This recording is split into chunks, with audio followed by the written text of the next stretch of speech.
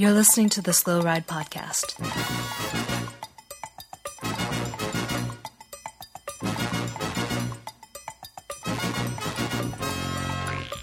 Bikes, advice, and rumors straight from the source. TheSlowRidePodcast.com and on Twitter at TheSlowRidePod.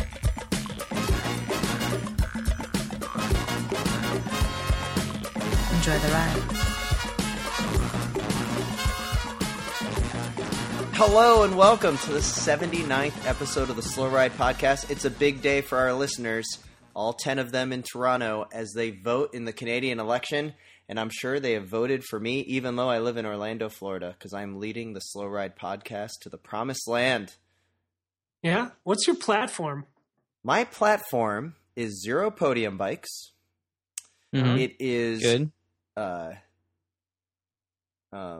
Yeah, that's pretty much it. Are you running with or without Fat Bike Radio on your ticket?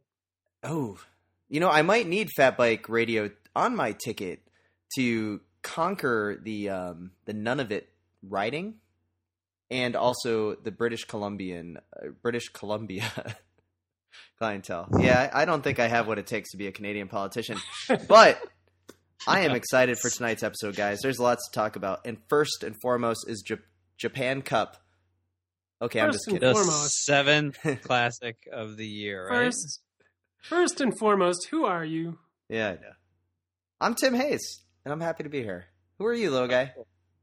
I'm Matt. Nailing the intro like usual. This is Spencer Howe in Boston, Massachusetts. Guys, 79 episodes in. Yeah. That's all right. That was pretty smooth, I thought. I woke up this morning, little guy, and it was colder here than it was in Minneapolis, and I think that should not be a thing that happens in science. It was happens in science. It was really hot here today. It was in the high 70s or some shit. But didn't it snow in New York last night or sometime recently? I don't know. We don't care about what happens in New York. Well, I heard Syracuse got snow. That's what I heard a little bit earlier today. Yeah, well, that's Syracuse. Hey, did I ever tell you that Sarah got accepted to Syracuse University, and we wisened up and chose University of Florida to move our family? Yeah, and that was a good decision. I know. We almost moved. We talked about moving to Rochester, New York, at one point, and so same area. Would have been weird. Well, guys, anyway. Lots to talk about. I know you want to talk about it, little guy. I know the Japan Cup is your favorite event of the year. Oh, it's definitely my favorite. I've never watched it or really read anything about it. But somebody beat Malema won, right? Malema beat Diego, right? Czech Factory Racing takes the victory in front of Diego Ulisi of Lamprey. That is exciting. I'm liking that Bach Malema is. I mean, he's kind of a cut rate GC contender. I think we could all agree. He's your solid sixth or seventh in a Grand Tour, and it's not exciting, but he's turning into a good one day rider. Like, he's had some good rides in San Sebastian. He had some good rides in Canada, and still hasn't won the hat yet, though. Well, he hasn't won the hat, but like, he seems like a kind of rider that earlier in his career just didn't seem like he would just be like a slow plodding Zubeldia-esque rider. But he's actually becoming a good one-day rider, and it's exciting. I hope he goes more that route than trying to do this GC stuff, because it's just not exciting. I feel like he's just another guy in a long line of riders that should be really good week-long stage race riders, like Paris-Nice and Tour Poland and all these things, and gets pushed into these Grand Tour aspirations, and it's just he's never going to win. He's not that type of rider. Especially if he's always focusing on the tour. I mean, is it a value? Really? I mean, so at what point does a value of like a top 10, top 15 Grand Tour rider overtake a guy that can go in and win like a San Sebastian or a Japan Cup? I don't think ever for those two races. Japan Cup's on the radar. Japan Cup should be on the radar. It's amazing. Oh. I think it's a Tour de fine Suisse, race, I'm sure. Some of these other races, maybe. But Yeah, I don't know. I think still at the end of the day, a high placing in a Grand Tour is worth a lot more. You know. All right. Well, Fortunately, Should it be? well, no, but it's consistent long term exposure, right? I mean, even 3 weeks of Zubeldine, if people are watching the race, they see more of the jersey and your rider than they do in, somebody pulling off a third place in San Sebastian.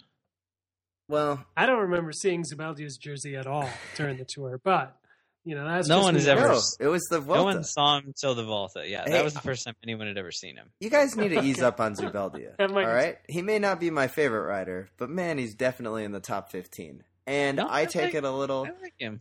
All right, so let's go to the Been big slipping race. steadily since 2004. Yeah, I know. Well, we'll get Yeah. to that later. But guys, the race I actually woke up for on Sunday. Saturday, I did a nice bike ride. Sunday, I had some stuff to do around the house. I was like, you know what? I am gonna go back and listen to like our second or third episode where we talk about how to watch cyclocross racing online, and I pointed the old app to a Kenyan-based IP address, and I on my Hala app, and I found myself watching the Valkenburg Cyclocross World Cup. Good And work. I caught the tail end where my girl Eva Lechner takes the win in the women's field. Fantastic race. As you know, she was a VIP at the front of the list for the Louisville Foam Party. And then in the men's race, Lars van der Haar won for the third straight year at Valkenburg. He owned the ruts. The nastiness of that course is well known. The off-camber is ridiculous, and I gotta say, he put on a clinic. But Sven Nys had some old men power and proved to be, once again, near the top of the game. Yeah. Did you I guys only even watched watch the it? highlights. I watched the highlights. All right, 'Cause well, I didn't even 'cause watch I the didn't- highlights. well, I Wout had to van go Aert got work. second. Sven Nys got third. The big story for us Americans, of course, is that Caitlin Antonou did get second, just 10 seconds behind Yeah. Oh, Lechner. You would never know that reading Vela News or any of these other websites. I I- disagree. I thought they had a I pretty learned big. it by reading cycling news.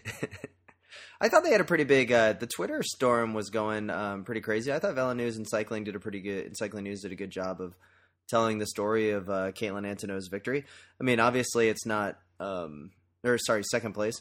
It's not as big of news as maybe when Katie Compton's gotten all those seconds or even victories in World Cups. But man, huge result for American cycling. Yeah, it was a good result. Did you now? Speaking of American cycling, I didn't watch the whole race.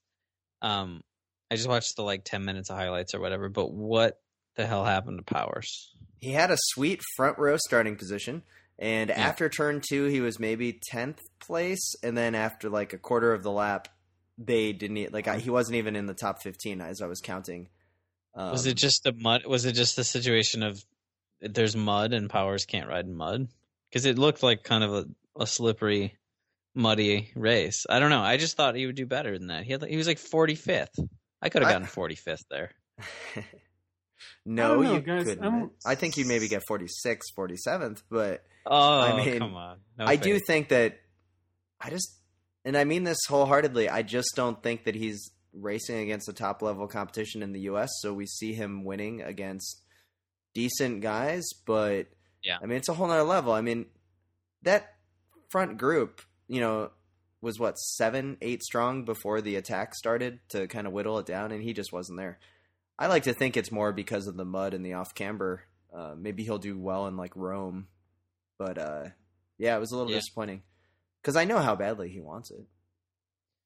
Yeah, I was thinking he'd have a better result, being how dominant. I mean, yeah, I know the level's different in the U.S., obviously, because he was racing against me.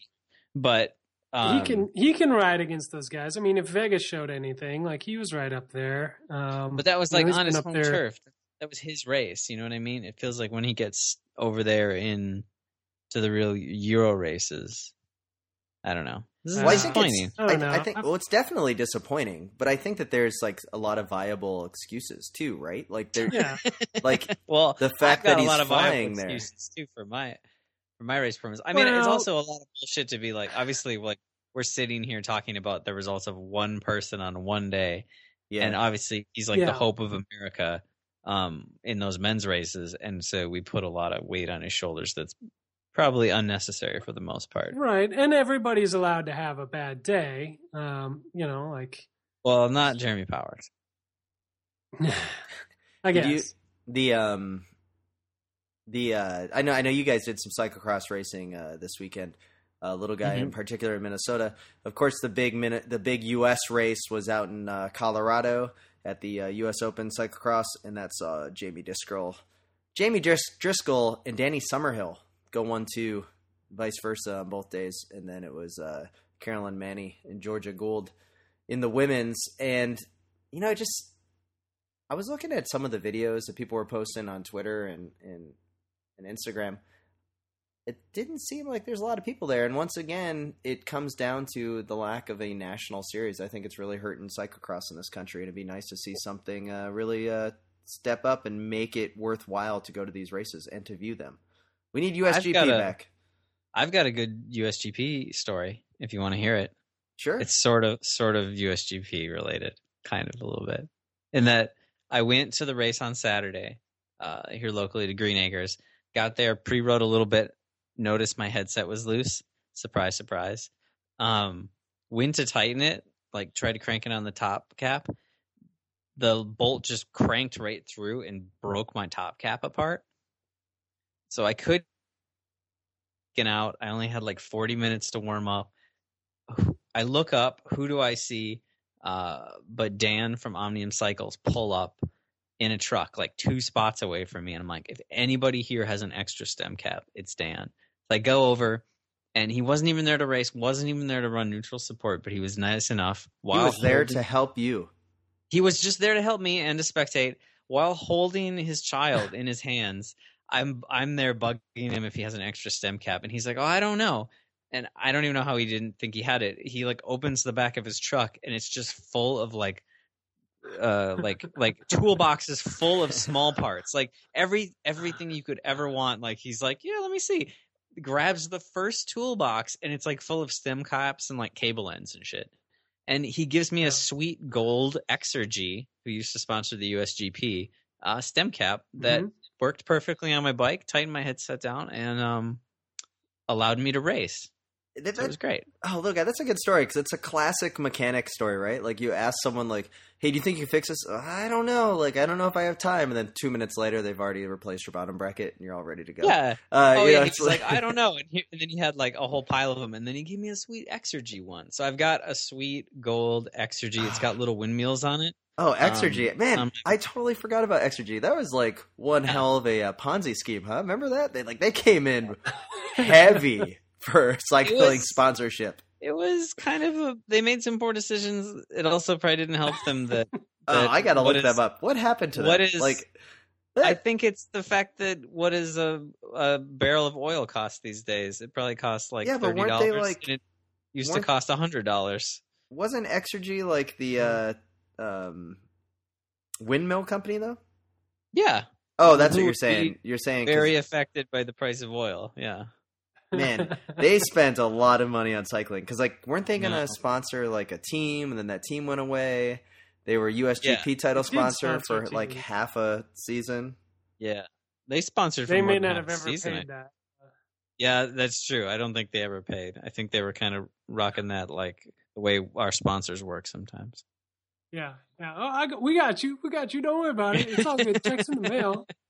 Well, totally. Man. Oh, yeah. Go any day now. Any day. Just come back tomorrow. Oh, guys, I forgot. They had Fred Rodriguez on their team. Check my check log here. Let me just call accounting. We'll get back to you next week about that. I'm sure. Now, they had a team start in 2009 as a Continental Pro. 2011 and 12, they started doing some big races. They brought on Fred Rodriguez. And then in 2012, in November, they dropped sponsorship of cycling for 2013, citing doping scandals. Yeah, now that's an easy way to get out of it. Yeah, that's an easy way out. Oh my gosh.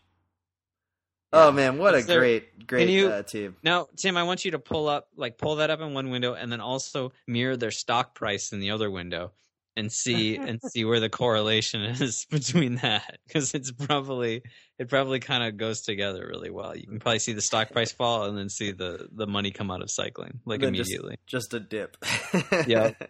Yeah, unfortunately. Oh yeah, that's some good memories. But again, Saved by the Bell. And little guy, how did you do at Green Acres Cyclocross race? Probably the biggest cyclocross race in Minnesota. It is a good race. The course was really fun this year. I got 7th, which I was all right with. There was some fast out of town dudes. Isaac Neff was in town. Fast dude from, I don't know where he lives, somewhere local-ish. Mark Savory, 9,000 time 35 plus national world champion man was there racing too. So it was a good field. I was all right with 7th. I made a couple mistakes. I rolled the tubular, which I was in the hunt for 6th, but I rolled the tubular. 7th is pretty good, little guy. And you know what? Potentially next year that could be on the podium. When they really widen those podiums to 7 deep. I mean, rumor has it they were being discussed. 8-person deep podiums. Why? For who? USA Cycling was saying this? Because that's see right there. That's a transition into why this new NACS or whatever organization is the way to go and get rid of USA Cycling. They should I want my accreditation organization or whoever who lets you the insurance for your events. I want a cheaper entry price.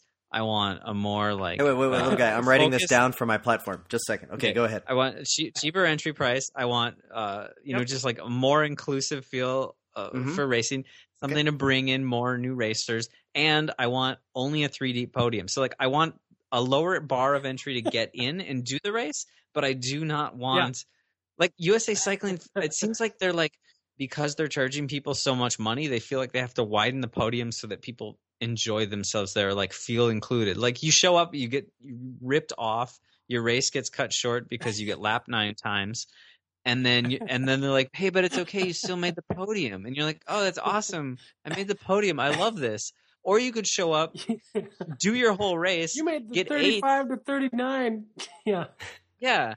You won the Fat Bike National Championship 70 plus field. Well, especially Minnesota, so in Minnesota, because we do the 35 plus and the 1-2s at the same time, and then whenever people are like, oh, you got 7th, but some of those guys might have been 35 plus. It's but if it starts turning into a mountain bike race where you're like, well, I was 3rd in guys with blue socks today, and I was 7th in all the people in the race. But if those 2 guys did 35 plus, then I was 5th. Hi, this is Tim Hayes of the Slow Ride Podcast Party, and I'm here to win your vote. Are you tired of podium bikes, extra wide podiums, and high entry fees? Because we are here to give you an alternative. That alternative is grassroots excitement, 3 deep podiums, low entry fees, and above all, podium buckets. Yes. Vote for us, guys. the Slow Ride Podcast Party. Can I tell you something Your great? results might not be fast or accurate, but who guarantee cares? you won't be on the podium. Hey, I remember doing a race. I remember doing a race back in the day. It was before I went to go see the that breaking away race, the Little 500 down in Indiana. And I remember in the field sprint, and we all had to report back to the finish line guy because it was him and his wife that ran the race. We all had to report back to him and then say who the guy was that beat us. So basically, everyone had to report oh, well, that guy was 2 in front of me and I was next to him, so then it must have been me, and then that guy was behind, and it worked like clockwork. There was maybe a couple discrepancies on well, I don't know if you got me or I got you, but it was for 14th place, so why don't you take it? You know what I mean? And it was very simple, and they had results super fast. The results were handwritten. It was done. Next race. Maybe that's what we need. Maybe that's the future. I like it. Now, little guy, you're talking about this new North American cycling thing. Yeah. I gotta say, I'm all about USA Cycling right now. This new president, I'm gonna give him an old shake in the hand and see how he's gonna run, because he's running some pretty cool things that finally we're out of the ownership and the leadership of the previous leader, Steve Johnson. Now we have a zero tolerance stand on doping, and coaches that have been affiliated with doping are going to be getting out of the sport. I'm very excited. I think there's some good things happening. Yeah, with USA, but yeah, there is good things happening. But I don't know. USA Cycling it doesn't make sense. They're not doing anything to really bring new people into the sport. I mean, just look at how much gravel racing. Just look at how much people are doing alley cats. And do you want them to take over gravel racing? Like, I guess here's the thing: is that the thing is, I want races not to be like $35 fucking to do a local race. Like, it's completely ridiculous. So, like, I've had a lot of frustration with this because the cross races here in Florida. Not that I was going to do them anyway this season. I mean, I might do 3 or 4, but I'm only going to the ones that make sense. Cat 3 cyclocross race here in Florida with maybe 5 to 10 other people is $35 if you pre-reg and $40 if you show up day of. And I gotta admit, that's a lot of money to go race with like 5, 10 other people. Like, maybe I can expect that at a USGP because I'm more than willing to pay for UCI inscription and all that. But man, that much money for a cyclocross race here in Florida, that's a lot. And it's just not worth it. That's a Cat 3 race, right? So that's 45 minutes? Yeah. $1 a minute. You're paying almost $1 a minute? That's completely nuts. And I understand that promoters have to charge a certain amount to make money, but to just break even, but part of that comes back to US. Well, yeah, you've said that in the past when we've had this conversation about races. Like, there's a certain amount you have to charge depending on what your venue is. Like, USA Cycling has a really high, expensive bar for everything. No, I guess what I'm saying is what I disagree is that I think promoters are getting into this to make money, and it's like that's just where it's a non-starter unless it's like a really big event. I don't mind making a little bit of money. I mean, I'm promoting a race with some friends here. Christian, you guys know him, and Graham from Crosscopter and a few others. We're going to put on the Halloween race here in Central Florida. Cat 4, $20. Cat 3, Cat 1, 2, $25. Single speed race, $15. Second race on the day, $10. I think that's a very affordable price because especially when you take into account that if you're a brand new rider without a license, you have to pay $15 now for one day. Which that's bullshit. Well, but I mean, I don't know the mechanics behind that. But what the problem is, to me, is when you get these local associations that require you to now have 2 officials or all this ridiculousness. And it's like, at the end of the day, if the racers know what to expect, like you do the old under promise, over deliver, then it can solve a lot of problems. Because remember, we used to have that $10 mountain bike race in Gainesville and it worked great.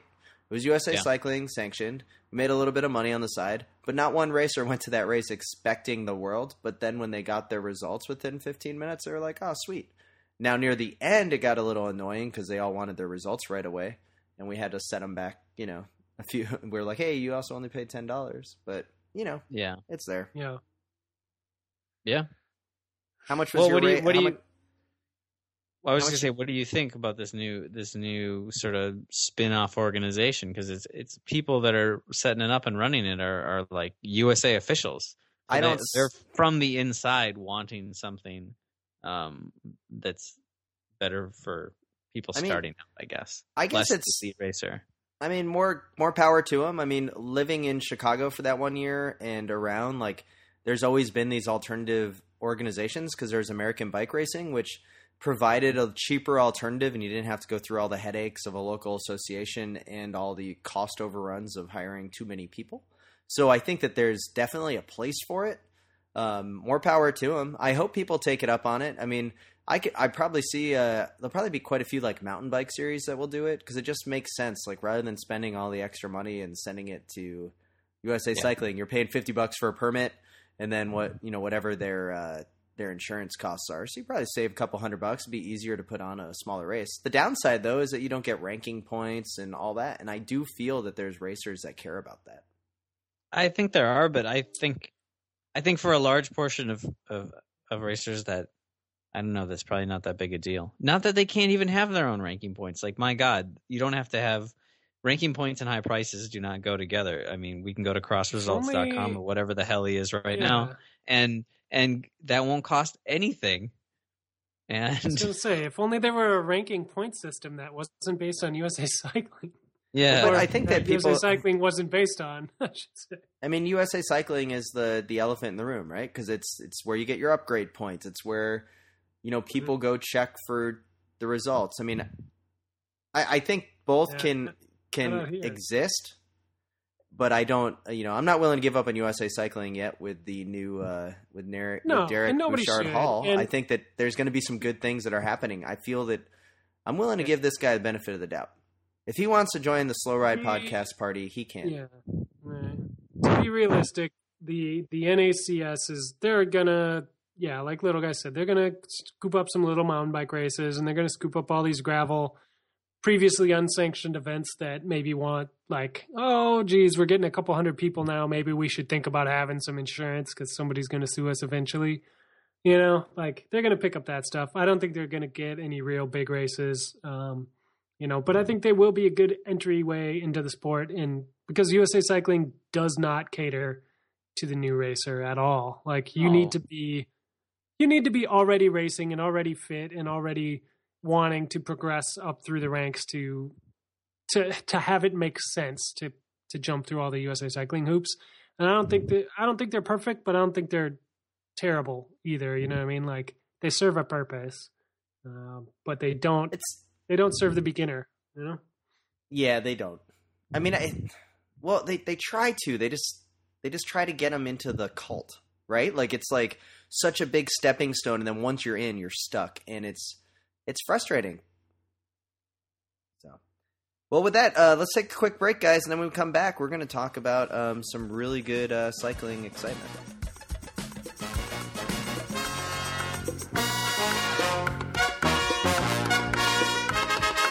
Hi, I'm Jake Wells. Listen to the Slow Ride Podcast.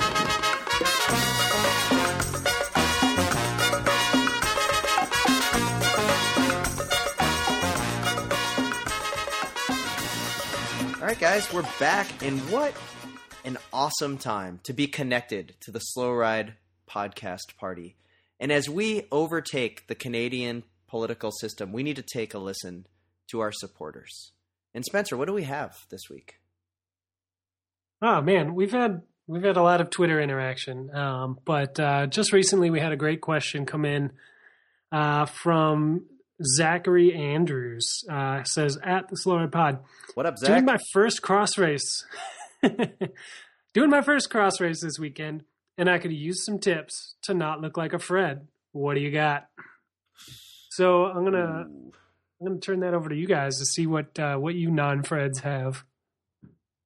Nothing, huh? Okay. Okay, so what not to look like a Fred? He definitely needs to be wearing bibs and a jersey. So no shorts. What about a skin suit? Sure. I mean, whatever. Skin suit. Well, he specifically said he didn't want to look like a Fred. He didn't has he raced at all before? Like road? We don't know. I think if it's his first cross race, he should look like a Fred. I think I am more offended by people in the 4 or 5 race that look too pro. Why do you look so pro, but the racing doesn't look pro? Like, if you can't match up the pro look with the pro speed, why you want it to look together?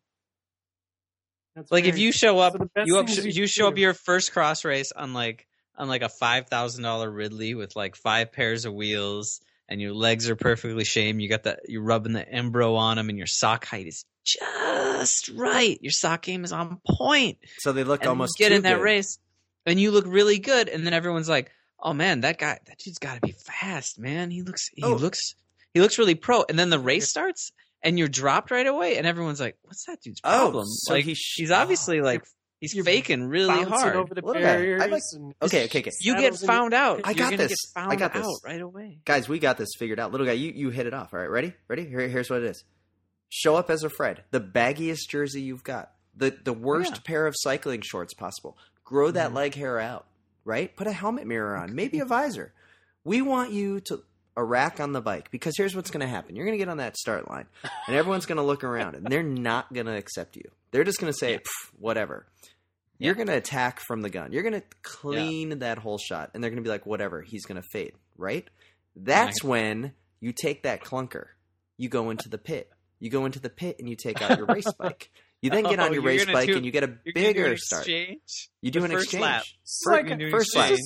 Guys, no. And then couple laps in, because they're not seeing you do the exchange. Like they don't know where you are. And then when the course starts backing up, you go back into the pits again. You get back on the clunker. Because the key is when you go by the team tents. When you go by the team tents, you want to be on the clunker because they're going to look at you going, who is that guy? We need him on our team. And at that point, that is when you start playing negotiation. Yes, two exchanges. Half-lap exchanges. Just on the first couple laps. Because here's the key. When you go by the team tents, little guy, think of the contracts that are going to be offered to an elite Category 5 amateur cyclocross racer. They exist. And it is something that we ourselves have done. Do you guys remember Jake Helmbrecht? The Falcon? When he was cleaning up in the Minnesota Cyclocross Series as a Cat 4 at then, we were like, we need to get that guy on our team. We did whatever we could to get that guy on our team. This is what happens if you show up as a Fred. If you show up like little guy said, you're a little too part smooth. Part of that with Jake was that we'd seen him roller race and then we saw him with his shirt off, and we were like, well, we got to get that guy on the team. The abs were insane. He's ripped. Yeah, true. That guy's got to be good at bike racing. Little guy, I think your advice is fantastic. I think we solved that one. Mm-hmm. Oh, good stuff. Okay. Hey guys, we got to. I would actually say, work on your form over your function for sure. Like, make sure you get over the barriers. Make sure you don't trip and fall.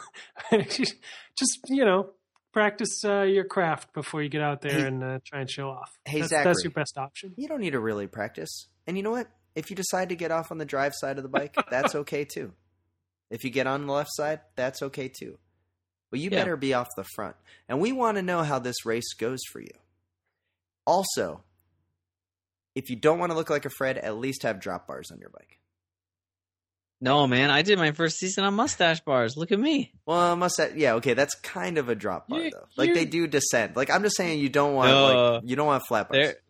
They're pretty flat. You don't want to be the mountain guy. Spencer was mad. He was mad that whole first year. Hey, I believe I probably beat you a few times with those goofy ass bars, buddy. I know you did, and it still haunts me. It still haunts you. Good. All right, guys. We're much more even then. I built that bike, that Trek, which is like my touring bike. I built it back up, all touring built up now, with the mustache bars again as like my work bike, riding around bike. So it's back to its old my first cyclocross days of mustache bars and 27-inch wheels. It's awesome. So we got a 5-star review on iTunes. From Dragon Verikin. Guys, this is a long one, but fun, friendly banter and cycling. I came across this podcast about a month ago, but I've loved it right from the first episode. I'm about 10 episodes from being caught up, which should happen by the end of the week. Oh, God. 78 episodes in 4-ish weeks. Oh, good work. Guys, I've tried to do that with some other podcasts, but those were good podcasts. At 78 episodes, and let's say 30 minutes an episode, right? That isn't even the case, but 30 minutes. That's something like a day's I hope he's been riding when listening. this has been happening. I hope he's been on the trainer this whole time. He's going to get the miles in. I hope he's been putting in the Excel spreadsheet time. Doing a couple VLOOKUPs here and there, and he's like, ha ha ha, that was a funny one. The cycling news and rumors are interesting, but my favorite thing about the podcast is the interactions between Super Rookie, Little Guy, and some guy that sounds like the Matt Jones character Badger from Breaking Bad. That must be you, Spencer. Their history together and the stories they tell create the perfect blend of friendly, funny, best friend style banter and tomfoolery. And it's great. It might not be a listen for everyone, but you should seriously go listen now. Blah, blah, blah. Don't forget to subscribe, wave at your fellow cyclists. And thanks for the great show. Caleb L. Awesome. Wow. Nice. That's a pretty good. There you go. And then we got another one. Great fun, 5 stars, nowhere fast. Listening to the Slow Ride podcast is like sitting in on a conversation with your friend, with your best cycling buddies you never had. Not your average newscast, the Slow Ride features a never dull mix of cycling news and industry happenings, along with generous helping of local bike culture and personal anecdotes from the cycling life. I would like to thank Sarah for writing that review. That was very, or maybe that was another one of our friends. I don't know who that was, but that was great. Nice. Guys, two great good. reviews. We're Yeah. moving I like up in the everybody world.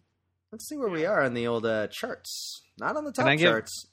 Can I give a shout out real quick to Josh Bauer and just say crappy? Yeah, I did.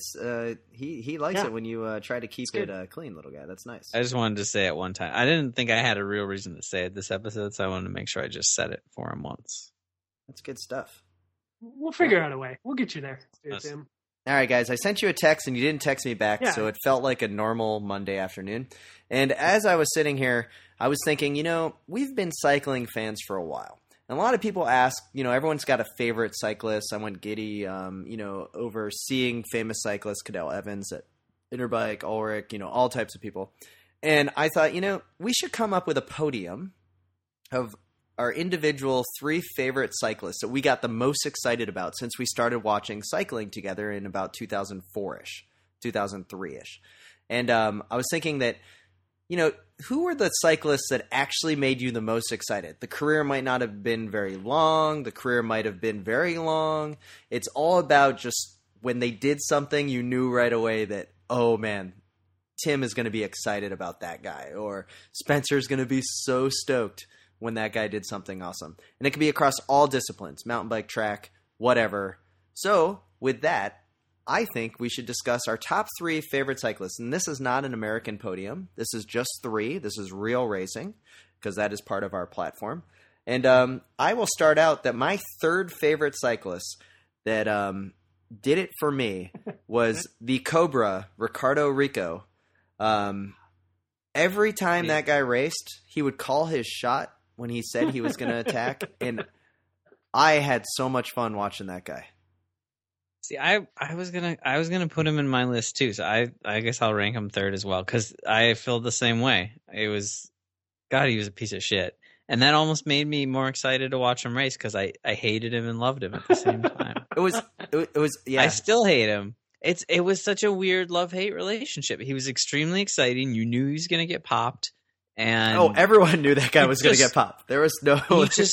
He was so easy to hate, but so easy to be excited by at the same time. I mean, he was all the best things of terrible doping era. What was it? Wrapped up. If you're gonna dope like a total jackass, you might as well ride like a lunatic. I mean, instead of just tapping out a rhythm for an hour. Everyone knew it was coming. Right? There was every single person in the cycling world knew that he was doping. I mean, that was such a flash in the pan. It was 2006 to 2008. And I'm not talking about when he came back for Vacan Soleil or whatever. I'm talking about that 2-3 year span for Sunyar Duval, right? What about that race he won when he had a broken nose after he came back? I mean... Anyway, yeah. Now, he has been suspended for 12 years, so he can come back in 2024. But I don't know. What do you think of Rico, Spencer? Good luck. I have kind of repressed the memory of Rico, but he was, like you said, he was one of those guys that you just knew it was coming, but he was really fun to watch race his bike. He kind of had that no holds barred, always attacking style that I don't know. He brought some energy to Lance. Post Lance era, or just kind of end of Lance era, where racing kind of got, followed a formula to some extent, and he spiced it up a little bit, which I did like. So, all right, but he is not on my podium. Who's your 3rd place podium? Because both little guy and the lowest step on my podium is kind of the opposite. Yeah, so I've got Thor on the low step of my podium. Thor? Really? Yep. All right. Yep. Why? I really did. I really did enjoy his career because I kind of like the sprinters, but I really like even better when the sprinters don't do sprintery things. And Thor got really good at that towards the end of his career, going off the front, getting in small moves, cleaning up the intermediate. He got strategic, you know what I mean? And I kind of like that. Wasn't afraid to go off the front of the tour on mountainous stages, and then he capped that off winning Worlds, and now he's starring in weird commercials for like cat food or something, and it's pretty awesome. Really? It's living the dream. Yeah. You know, Spencer, I totally expected Huschvold to be on your podium. I thought he'd maybe be a little bit higher. I mean, you do have a Credit Agricole kit, and you were always about Tour. I mean, you were so excited when he won that World Championship. You know, I think he was a great rider to watch. He had all those green jerseys because he was able to kind of get over the climbs. Not 100% a pure sprinter, but man, what was he, the God of Lightning or whatever they called him, like is his nickname? Pretty good pick. God of Thunder. God of Thunder. Under. Much like Thor. So Anyway. little guy. Yeah. Who do you got for your second place on the podium? I guess Garzelli. I'll say Garzelli. Big Garzelli fan. Ooh. I'm going a lot of Italians here. I don't know, why did I like Garzelli? I don't know. Also another doper. I think Garzelli. almost all of these guys are going to be dopers for me and you. Probably. I don't know, man. I just was always. I think it was because he'd had that good moment early in his career, and then I was just always hoping for him to get back on the podium at the Giro, and he was always. You always could hope every year that he'd attack in Milan San Remo, and that would if he could attack in Milan San Remo on the Poggio, that was it. That was the season was good, and then win a stage of the Giro. I don't know. And he made funny faces. He had that goofy little bald head. I always get I him don't know. mixed up with the guy that who was the guy that could descend really well, the Falcon. With Savadelli? Oh, come on. I No just way. kind of Savadelli, yeah. I know they're not the same, but I always just kind of got them confused. I got to admit, after the Italians, after two Italians, they all kind of just mold together. Well, I guess Cipollini, they're kind of like the bald guys. Like there's always kind of a little Pantani thing going on. It's just a little they're climbers. Like Italian climbers never really did it much for me. So All right. Well, who's your second? Well, my second, also an Italian, also a doper, and the namesake for my cat, Danilo De Luca. And You just said Italian climbers didn't really do it for you. You picked two riders. You picked the Cobra No, I'm and saying- De Luca. I'm But saying, you don't have a thing for Italian doping climbers that maybe aim for the GC and the Giro. That's not your thing, right? Hey, the killer there's something about the killer, right? And I Yeah. think it was around Called 2000. drugs. It was when he was on Liquid Gas, because when he won the Pro Tour title, when he won that first the 1 year it was around the 2005, and he had that white jersey, so it replaced the World Cup. And I didn't really know what the World Cup was, and then they were like, "Oh, there's this new thing," and then that guy won it. So of course I went out and got the pink jersey, the De Luca pink jersey. That's when we got our cat about 2 years later. Oh man, I just love that guy. And little guy, he may be a climber, but he's also a champion.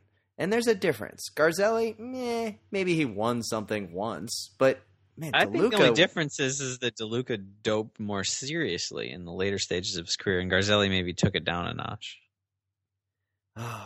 I'm just a fan of De Luca. Are you surprised by my two steps on the podium so far, guys? Rico and De Luca? No, I hadn't thought of De Luca in a long time. I really try to repress De Luca. De Luca, kind of like Rico, was a rider I always imagined that punching would be more fun than racing against them. But I really don't want... I did like the way De Luca raced. That Giro that he lost to the Silent Assassin was really exciting, if not just for watching the faces that... I think that's De what Luca it made. is. I mean, it was just the exciting style of racing of Rico and De Luca got me, into that style of racing. So And that it is that disappointing. Italian climber style. Yeah, Well, it's that the, you're it's not the into. nonstop attacks. It's just fun. I'm a little concerned that some of our listeners are just going to be so disappointed that Tim likes dopers. But I got to tell you, man, when Rico said he was going to attack, and then he turns around and the Cobra face came out, it was amazing. And when it was De Luca easy to would do it with attack. those icy blue eyes, and you're like, Yeah. oh, he is the killer. For Oh, both yes, of he them. is. They was easy to attack, and they could call their shot because they were like, I will attack here because I know how much EPO I'm going to do the night before. and I know that I can do it. Whereas it's kind of hard to call your shot when you're like a human. I will have you guys know that Damiano Cunego is not my number one. All right, I'm really surprised, the Piccolo Prince. But anyways, we got to hear Spencer's second. I'm impressed. You know, Tim, I got to say I'm not surprised by your picks, but I did kind of expect you to maybe cover that history up a little bit. So I'm kind of impressed. Going for it. Going for the jugular. So number 2 on my list, and this might surprise you that he's not a little bit higher on the podium, is Mario Cipollini. He is number 2 on my list. Sprinters. So overrated. Oh, okay. Just because the magic, the bottle throwing? Because of the magic. The bottle throw, the world champion kit, hurling a bottle at a cycling official in the middle of a race. Again, Wevelgem 2003. That is magic, and that will always be my favorite cycling memory ever. What was the classic that he crossed the gap? Was that Gent Wevelgem when he put down the hammer? Yeah. Okay. The one time he attacked in his career, and it's become legend. Bridged across, and then he cleaned it up. Now there are some cool things with Cipollini, though. I respect this, Spencer. Yeah, he had a lot going on. He had, maybe a few marbles loose. I'm not gonna deny that, but the amount of flair that he brought to races, the amount of exposure he brought to his sponsors and to cycling and to everything, the ridiculous stuff he did was, we need characters like that to spice it up a little bit, I really geeked out on all his skin suits, right? My favorite skin suit wasn't the exoskeleton. It wasn't the I think there's a Michelangelo David one in there, probably. I don't know. The one that got me was when his very last start in the Giro, when he had the pink leotard for that nighttime prologue start, and down the pink leotard were the list of the 42 stages, the towns that he won in, down the side, and it glue in the dark. That was a skin suit. And for that, a little bit of respect, not even on my wide-angle podium, but not even honorable mention, but, props. I respect that. What do you think of Cipollini, little guy? That... I don't even care at all, a little bit for Cipollini. One, I don't care about sprinters. Two, brash Italian sprinters. It's way down my list. I don't know. It's not my thing, but whatever. Little guy. Well, who cares? Dude could not get over a hill. So he wasn't a bike. He only did bike races that were he just felt like the kind of guy that if he was a local rider, he would show up to 2 races a year. He'd throw his helmet when he didn't do well, and then he'd go home. It was just, I don't know. All right, so now we've all done our 2, and now here's what I want to do for the start is that Spencer, you're going to go first, and before you list, both little guy and I are going to try to guess your number 1. So I'll start, and based off of your Tor Husvold and your Cipollini, you're obviously going to go for a sprinter, maybe one with a little bit of flash, maybe not a sprinter, maybe a domestique. So with that, I'm going to say that your number 1 is George Hincapie. I was gonna guess more of a classics rider, maybe like a Boonen or something. Oh, how I would say him, but I don't know. If... All right. And Spencer, you don't need to reveal yet if you don't want to. We can still try to figure out who you're going to go with. I don't know. I don't have a really good guess. I was thinking the Boonen mold, but I've been trying to think of someone who Spencer's crazy about him beyond Thor, really. Oh, there's the whole Peepo solution here. Yeah, there's definitely people, but man, can you actually pick Peepo as your favorite rider? I mean, that is like admitting that you actually like to be sad. I'm also only listen to emo. So who do you got, Spencer? Well, this is really, really, really, really close, and I have 2 names written down, and I have one of them crossed off, and it really came down to the last 2 minutes before we started this, and the one that's crossed off is Tom Boonen. So little guy was very, very close to getting this right. And I feel like he should still be on the list somewhere, but he's not. Because he was one of my favorite riders for years and years and years. And I loved watching him race the Paris-Roubaix and the Flanders. But he's been upset by a young upstart of almost similar kind of. We're going to say Stybar, aren't we? We're saying Stybar. Good looks. Stybar's also. Oh, it's not Stybar. Oh man, I thought he was going to go cyclocross here too. All right. I seriously considered it. I know both of you guys are going to be disappointed with this pick, but I went with our brand new champion of the world, Peter Sagan. Ah, gross. You really, really have been impressed by his racing over the last couple of years, and especially this year at Tour California. It was just the passion was ridiculous. And then did you just name drop the Tour of California in listing your favorite bike rider since 2004? Oh my god! Yeah, mute. Yeah, I know. Mute. I know you didn't watch that race, and you really should because it was amazing. Oh, Peter! I will say, the excitement of Peter Sagan sitting on his top tube, pedaling on the descent at Richmond with 45,000 other people watching, was definitely a memory I will never forget. But definitely not number one. No, but he's way better. I think he's got a chance. He's not my number one, but give it a Maybe few more years. I sincerely believe that he is the next coming of an Eddie Merckx. He's the best thing that we've got. Better than Boonen, better than, he can win the Cipollini style races. He can win the Boonen style races, and he can win, he can be up there on mountain top finishes like at the Tour of California when he turned himself inside out. Yeah, that was amazing.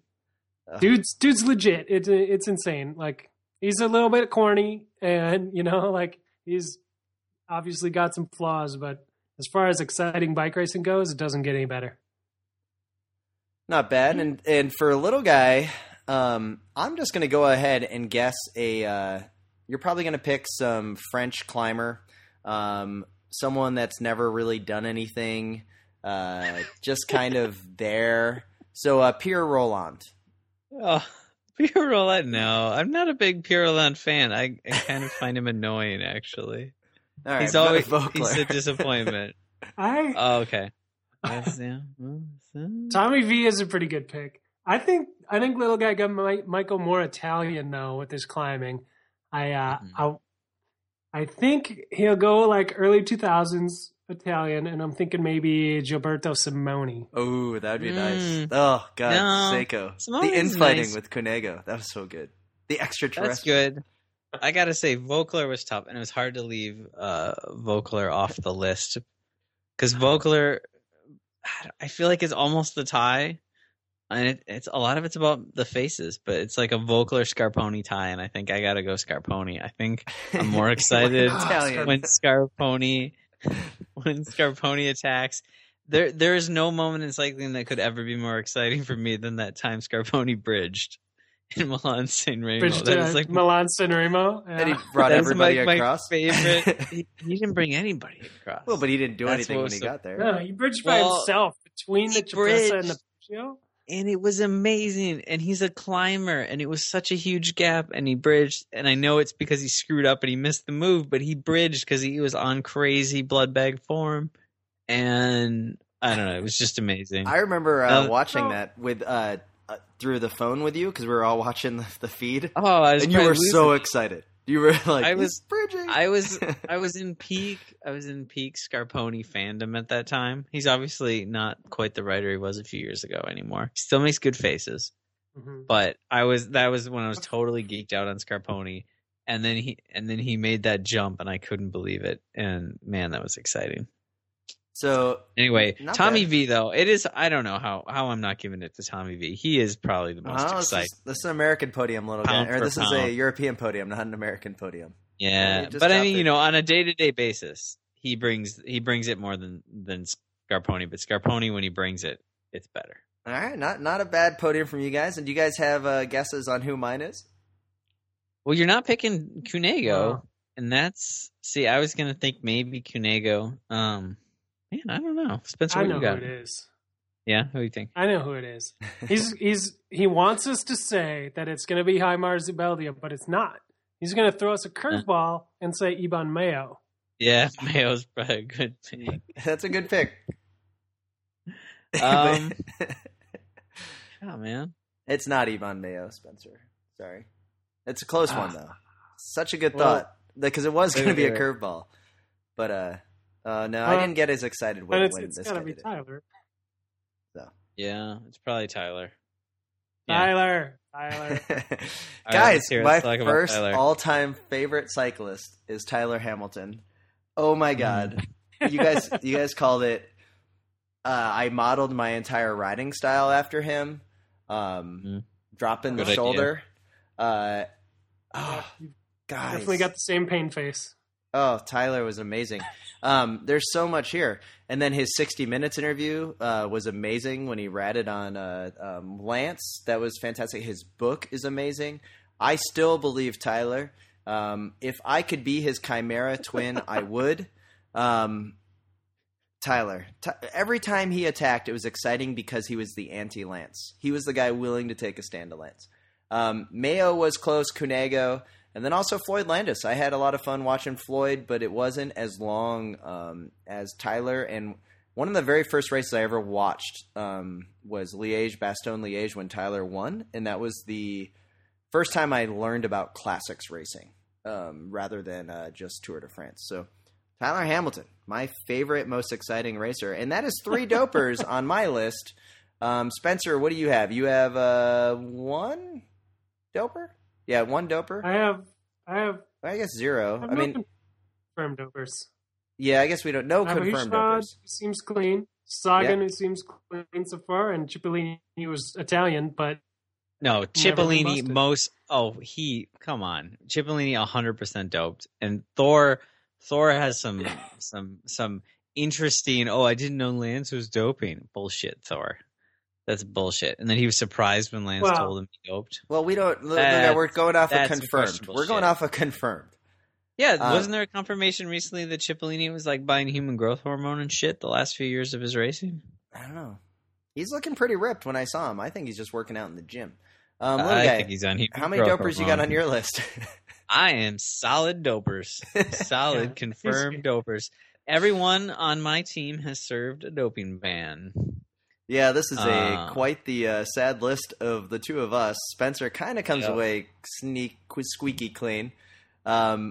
But definitely those racers are some of the best that have been around since 2004 in the international scene. Kind of surprised that Stybar wasn't picked or someone went with a cyclocross racer like Sven Nys or Ben Tornout or some of these other good racers. I think like Wout and the Vanderpoels, man, have a chance of making in there. Like I do have to say, like watching some of those races last year where Wout and Vanderpoel were battling, and the way Vanderpoel sort of like drags his bike around corners and just whips it around. Yeah, that's fun. He is really exciting to watch. He races with some flair and some strange technical choices that work really well. Yeah. So I've had fun watching Teo Boss race when he was doing track racing back in the day. Oh, the Teo Boss line. Oh man, yeah. The Teo Boss line. And then follow the Teo Boss.